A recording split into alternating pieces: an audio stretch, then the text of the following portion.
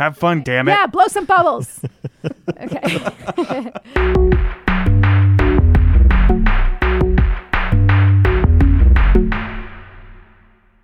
Hi, everyone. Welcome to Gadget Lab. I'm Lauren Good. I'm a senior writer at Wired. Michael Calore, my usual co-host, is out this week. So Boone Ashworth, who produces our show, is stepping in again as host. You better watch out, Mike. You're going to want to hurry back because the people love Boone. They love him. Hi, Boone. Hey, I'm probably a poor substitute for Mike, but I do have one quality that he does not. Which is? I am physically here. You are here, and you were not only here, but you were there at the Samsung event on Tuesday, which we're going to talk about. Also joining us from our New York office this week is Wired Senior Associate Editor Julian Chikatu. Hey, Julian. Hello. So we're going to talk all about phones today, but not just about phones. Bigger topics, too. But let's talk about Samsung first. Okay, the company held its annual Galaxy Unpacked event this week in San Francisco, where it announced 3 new flagship phones, some new earbuds, and then another go at a folding phone. So I had some hands-on time with that. Later on, we're going to talk about that flashy new flip phone, why smartphone companies are still having these big events for phones, and how Samsung's new devices fit into the bigger smartphone market. But first, so Boone, this was also your first ever smartphone launch event. Julian and I have been to quite a few of these, but this was your first one. It was. It was a lot, that's for sure. Yeah, it was exciting and also overwhelming at the same time. So, Boone, we asked you to carry around a microphone and record your first impressions of your first ever smartphone event. And here is some of what Boone observed. Not gonna lie, I was a little bit nervous for my first big tech show. But Samsung's Galaxy Unpacked was just a couple hours away, and there was no turning back now. It is a beautiful day to sit inside and talk about phones. When I got to the event, I met up with Lauren and our multimedia producer, Alicia Kochi. Okay, we're walking into the building. Lots of black light in here. Our first hurdle was navigating through the crowd. Can't get past the people taking photos of the Galaxy sign. Oh my god. What's happening over here? I don't know. This looks like a laser maze. I don't know how to not be in the way. So this is the thing about smartphone events, is that the smartphone companies will often try to reel in as many influencers as they can, and these are people that you look at the events and you think, I don't really recognize them. I don't think they're super famous, but they're famous in some internet circles and they have influence over the products people buy, so let's bring them in. And they typically tend to be better dressed than the rest of us. From there, we moved into the main room. Okay. This feels like a mid-sized mega church. Then we waited for the show to start.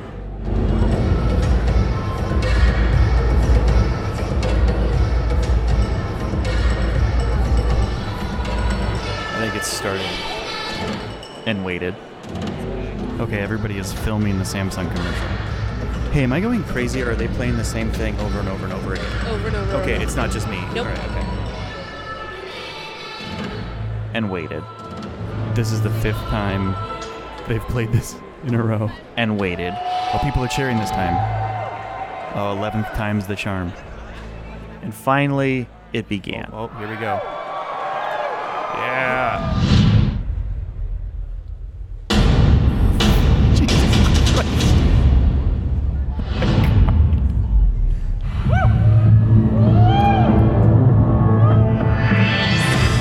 There were big reveals. It's a phone that folds.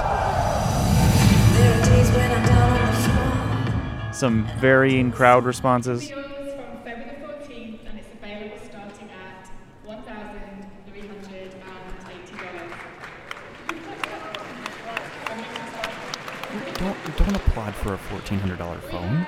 Some questionable music choices.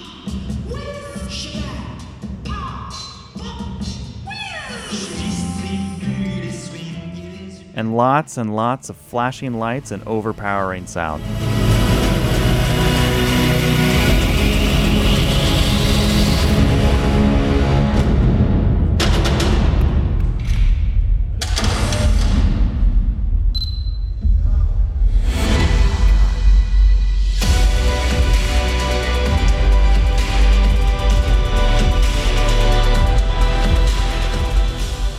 An hour later, the event was over.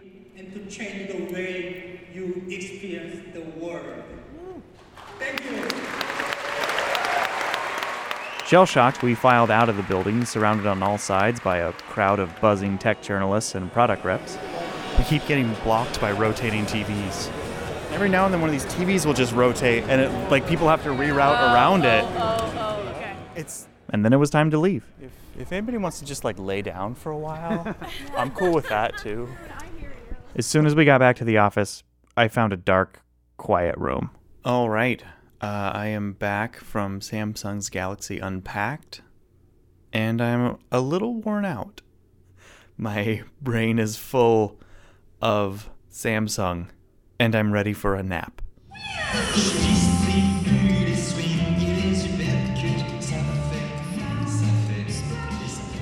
Boone, you survived. Barely.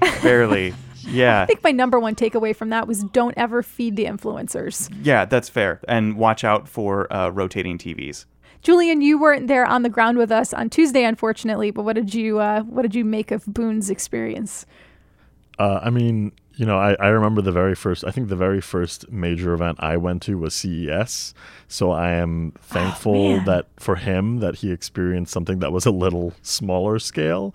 But, it sounds about the correct experience that you're supposed to have when you're attending one of these. It's just an absolute mess. Yeah, it was definitely interesting. We're going to talk a little bit about that more later in the episode when we unpacked. How quickly you learn bad puns on podcasts. First, I feel like we should get into the actual meat of it, though, into what was announced, the phones. Yes, take it away. Okay, so first off, Samsung announced 3 flagship phones. This is the Galaxy S20 line. They skipped 11 through 19 and went straight to 20. So we have the Galaxy S20, the Galaxy S20 Plus, which is basically the same as the S20, just slightly larger. And then you have the Galaxy S20 Ultra, which is just a beast of a phone. And by beast, I mean it's just heavy. It's just a huge phone. Boone, you're being so polite. I'm going to tell everybody what's in our notes here for the podcast. Boone actually wrote the Ultra is batshit. I mean, it kind of is. You look at it and it just the back of it has, I think, 6 holes in it where the cameras are. There's 4 different lenses and all this stuff. It looks like a Frankenphone. It looks kind of terrifying, honestly. But the specs that are inside of it are pretty ridiculous. All the phones have these really nice OLED displays. They have 120 hertz refresh rate, which is crazy fast, probably faster than you need. All of the phones are 5G ready whenever 5G happens to be a big thing in the US. And also they're all really expensive. So the S20 starts out at $1,000, and then the S20 Plus is $1,200, and then the Ultra is $1,400, which is a lot for a phone, at least to me. The big selling point, though, for Samsung, especially in these phones, is the cameras, of course. The spider-eyed monstrosity that is on the Ultra. All of the phones have something called Space Zoom, which I feel like we should add an echo and reverb to that. Space Zoom! Which on the S20 and the S20 Plus, it's 30 times.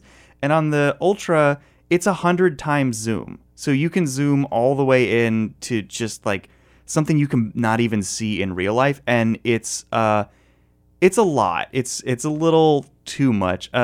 Julian, you actually played with these phones, I think more than either Lauren and I did. What did you think about the cameras? What did you think about them in general? Are you going to incorporate Space Zoom into your daily life? Yeah, so Space Zoom was one of the things that I highlighted in my hands-on Wired.com. It was just such a ridiculous name. I feel like every time I hear it, I just think of Space Force, which is another one of those ridiculous names for a thing. But yeah, I had a chance to try out 100 times zoom. Even just, I think yesterday, I got another chance to look at it, and I was zooming in on the World Trade Center, which is where I'm in right now. And it's something that I don't think I would ever use. I mean, I guess if I really wanted to look at something really far away, sure. I would never, ever really feel like taking a picture with it, or you definitely need a tripod, but it's just nothing looks good at 100 times zoom because in the end, it's still just digital zooming in on something, and that's never going to look good. So, 30 times was actually okay. It's just still one of those things that I probably wouldn't really use either. But 10 times is really where things are looking pretty good because that's like a hybrid optical zoom, and that actually offers up some pretty good quality when you're shooting at 10 times. And, most phones don't have that capability for going anywhere near that far. So I think 10 times is something that they should have maybe focused on and maybe highlighted a little more, because especially in the back of the phone, when you see 100 times, you're expecting something like great, and just to have it fall so flat and just be something that I just don't want to use is kind of disappointing. Julian, what did you think of the 8K video capture? That is another one of those things that I feel like it just didn't. Like, I understand that they're trying to pack these phones with all the latest tech, and just because you can shoot 8K, maybe they should have just saved that for another phone down the road, because no one has an 8K TV right now. You can make an argument that creative people can shoot at 8K and then they could crop in and still have good quality. But, for the most people, having this feature on all of these three phones is just so ridiculously unnecessary, because it's 8K. I just got a 4K TV 2 years ago, and now you're telling me I can, in their press release, they say you can shoot 8K on your phone and send it to an 8K Samsung TV. No, I'm not going to spend money on a Samsung 8K TV. So I just think that is totally unnecessary. I really wish that they did something like a Galaxy S20e. Last year they had the Galaxy S10e. That was their $750 phone, I think, and it was something that was a little more cheaper than going for the $900 or $1,000 Galaxy S10. Having something like that in this range, because this range currently makes no sense. The prices are just so high, and the features between all of them are so similar that I feel like they could have just made a Galaxy S20e and just, took out 8K or took out 5G, features that most people probably aren't going to be able to use this year anyway. So I don't know, it's just too much. Yeah, Samsung smartphones at the high end tend to be pretty ridiculous. I tweeted this at the event, but it's like when you go to an Apple event and they're talking about their phone camera, they're just like, it's the best phone camera. That's all you need to know. Yeah, we can't really explain why. It's just the best. We make our own processors. It's great. How very and Apple. Also, we're so private, And then you go to a Google event and Google is like, yeah, we're so good at software and AI that you could take a picture of a teddy bear and we're going to make it look like your face. They just, they have all this crazy back end software technology that makes the camera better, even if they have a single lens or something like that. And then you go to Samsung and they're like, it's just a spectacle. It's just a total spectacle of camera specs and every other kind of spec and other whiz-bang things that average consumers don't necessarily need. So I totally agree with Julian on that. And I will say, too, the Flip is probably another example of that. This is the Galaxy Z Flip that I had the chance to play with after the Samsung event. It's Samsung's newest folding phone. It's $1,380, which happens to be significantly less expensive than last year's Galaxy Fold. So I give Samsung credit for that. But the most interesting thing about it is just that it has this flexible, ultra-thin glass display. It's shiny. It looks like a shiny makeup compact. It's kind of a spectacle. I don't know, Julian, what did you think of the Flip? I liked it. I also have been, I spent some time with it yesterday, but I also have been using the Motorola Razr, and that review actually just went up on Wired.com earlier today. I wasn't very favorable to it, but I found that in my week of using it, I like the clamshell design. I just don't like Motorola's version of it, but the clamshell design is actually something that I think a lot of people would like, because just take your average smartphone right now and fold it in half. Please don't actually do that. But just think about that and now put that in your pocket. It just sort of changes the way, I have so much more space in my pocket, and I think that's a great thing. And that's something that I think a lot of people are going to appreciate. And so I can see clamshell designs definitely here to stay. And I'm really excited for what that means with the Flip. All right, we're going to take a very quick break, and when we come back, we're going to continue this conversation, and you're not going to want to miss it.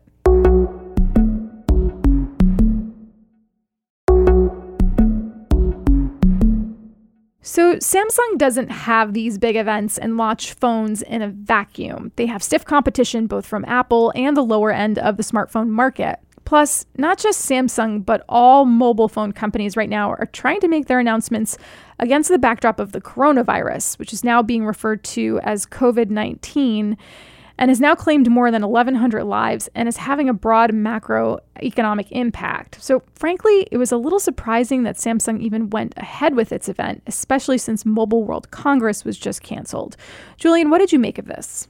Yeah, I mean, I'm a little bummed about MWC, but of course it's always better to be safe than sorry. So it's totally understandable. And I do think that the GSMA did have a lot of stringent protocols for, keeping things clean and, encouraging people to do elbow bumps rather than handshakes. And from some of your tweets, Lauren, that I saw that Samsung didn't really have that many protocols or anything really outside of maybe having like a doctor on site or something like that.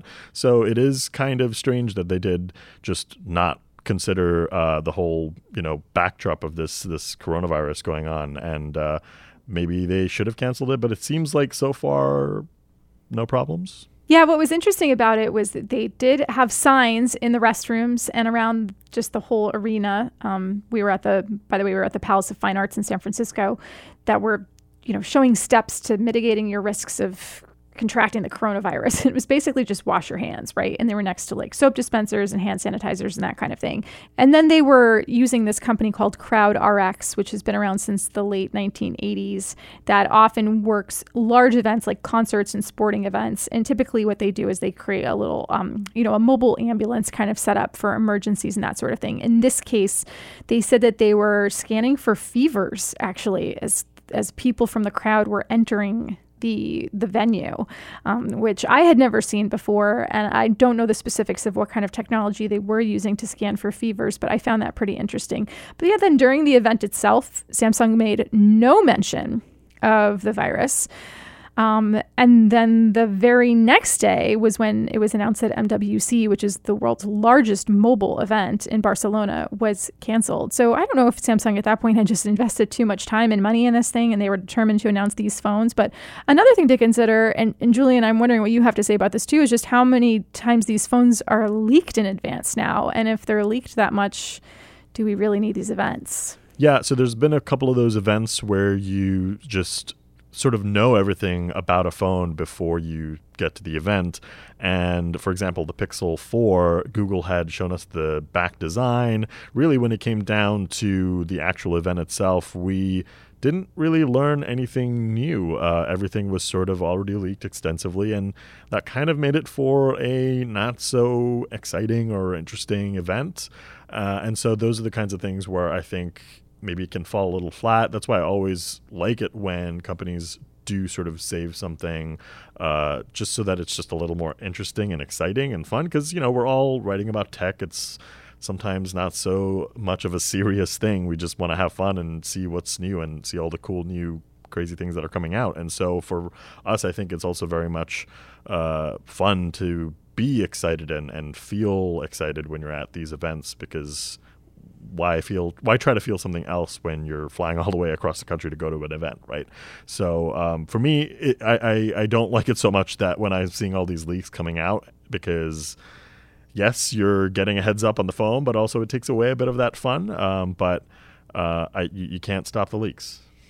I guess my question for you people who know what you're doing is, why do you do this to yourselves? Because after a day long of just being inundated with Samsung, I kind of felt like it sort of turned my brain to mush. And I wonder if, is that the whole point? Is that you go to this thing because when you're there, it is like being in a vacuum, right? It is all Samsung. That is all that it's about. And that's very much what you're expecting. But at a certain point, I kind of felt like I was inside of a Christopher Nolan movie, because it was just like constantly bombarding me with light and sound and just inundating me with its message. And then by the end of it, when we left and came back to the office, all I could think about was Samsung. All I could think about yesterday was Samsung and their products and whatnot. And it seems like it just sort of, it fills your brain to the point where like that's all that you have. And I think that's what they want. Well, exactly. And so I kind of wonder, like, so many tech companies do this. I mean, all of the big tech companies do this. And do we get to a point where do we keep covering this as news, or is there a way for them to like make these announcements without the bombast and without all of this, crazy light shows and disco party?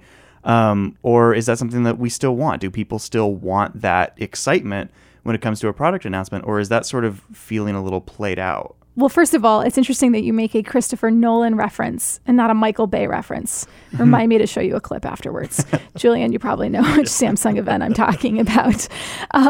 But two, there has been some chatter in recent years. Bloomberg has written about this. The New York Times has written about this, about how in some ways these events, they're becoming increasingly tone deaf when there are so many other things going on in the world, when sometimes it seems as though these companies are targeting new products to a very specific market and they're not inclusive of everybody, or just when it seems like, yeah, it's another phone, and I think that the goal is to get you in that vacuum and to like create this level of its excitement and hype, this kind of hype machine. But it's our job also as journalists to not get sucked into the vacuum, and to offer the broader context. So we're not just saying, hey, this phone costs $1,000, therefore you probably have to pay $1,000 for your next phone. We're saying, as Julian pointed out, well, yeah, but last year there was the Galaxy S10e, which was actually a less expensive phone. Or pointing out that Samsung also has a lower end to mid-range phone line called the A series, which was incredibly popular in India. And then Samsung started broadening it out to other markets, and that's a much less expensive phone. Or pointing out maybe you don't need a Samsung phone at all. Maybe it's another phone that's going to, suit you in your daily needs. I mean, one of the things that I've been most interested in at events recently is how I think tech companies are trying to position some of these products as the future. They'll say, this is better camera technology, 100x zoom. Here's a folding display. And look, it's not polymer, it's glass. This is the future. We're pushing the envelope and we're innovating. And that's true to a point. But if you look at the near-term numbers, the growth that's happening in smartphones, since smartphones are now mature, a lot of the growth is happening at that mid-range end of phones, right? Like it wasn't the most expensive iPhone that was most popular last year. It was the XR. It is that lower end to mid-range A series for Samsung that is helping to sort of fill in the gaps for the company, right? And like Huawei is doing, I was just going through the IDC numbers from third and fourth quarter. Like Huawei is still, number 3 in global smartphone shipments. They're doing really well. But IDC pointed out that the pricing of its Mate 30 phone has been a limiting factor. So there's going to be a certain segment of the population that's going to say, I'm not going to spend, or I cannot spend $1,000 on a phone. And it's definitely our job to remember that, I think, and like bring it all back to reality. Yeah, one of the things I like doing when I'm live tweeting these events is sort of tweeting out like things that you can get that are similar from other companies, or pointing out where, but that feature is missing, or just pointing things out when a company is so into and hyping up their products that are coming out, because I feel like Lauren was saying, it is our job to sort of do that. And I think that's something that you kind of get and start doing the more you go to these events. And that's kind of what makes these events kind of fun, because yes, the company, it feels like when you're there, they're just trying to convert you to this Samsung loyalist or something like that. But it's so easy for me to now just tune all of that stuff out and just focus on what they're announcing and sort of just compare it to the rest of the industry, and just also point out when things are absolutely stupid, like 100 times space zoom. Space zoom. Do it again, Boone. Space zoom. Do you want to do it together? Yeah. Just put an echo on it. It'll sound great. Another thing to consider too is that when people make smartphone decisions, purchasing decisions, they're often deciding not on the fanciest hardware, but they're deciding on which ecosystem they want to live in. If they're using an iPhone, they're usually pretty stuck on iPhone. And so then it becomes a question of which of these can I get the best deal on, just so I can stay in iOS and use all my apps and be on iMessage with my family and friends. And then if someone's really into Samsung, that's another decision they're making. And if there's somebody who's already decided that they want to buy the Galaxy Note because they love the S Pen, that's just the one they're getting. Samsung could literally announce that it I don't know, you can grow a plant out of it. And they'd be like, cool, I just want the S Pen. So yeah, there are other buying factors that come into play here that I think the companies kind of want you to forget about when they're announcing the absolute newest stuff. Yeah, and can I just point out that if you have a Galaxy S10, please, you do not need to buy a Galaxy S20. Best recommendation you're going to get of the day. I hope you all listen to this podcast for this entire time just to get to Julian's point. All right, you've both convinced me. I can't wait till the next one. I can't wait for you to go to the next one either. It's going to be so fun. Let's take a quick break, and when we come back, we're going to do recommendations.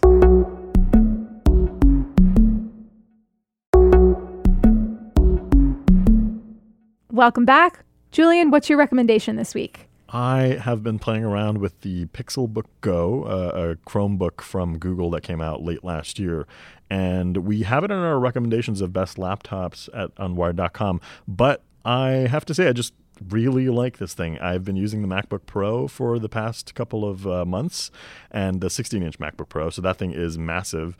So going to something like this, which is super light and still just great all around, including a great keyboard, it's an A+ from me. All right. And how much does that cost? That starts at $650. Cool. Plus, he says the keyboard is great.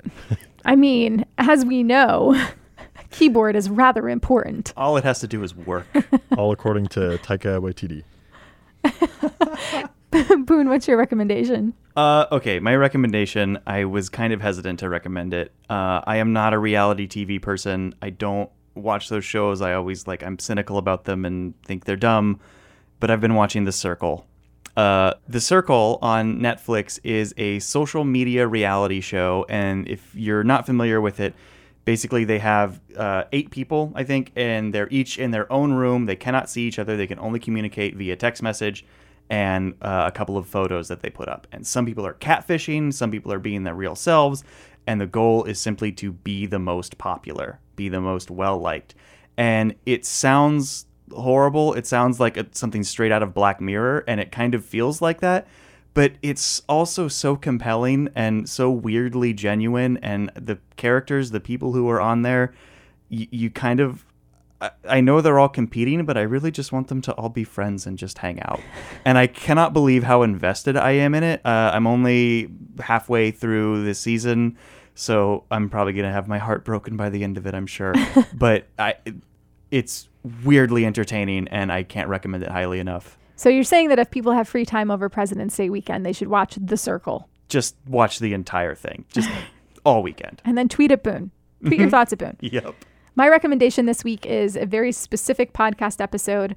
Some of you may listen to The Daily, which is the New York Times Daily podcast. I don't listen to it every day, but once in a while. And late last week, they ran an episode about Clearview AI, which is this facial recognition startup that has been amassing this massive database of faces, basically scraped from public sources on the internet, all of our social media profiles, and licensing this technology to law enforcement.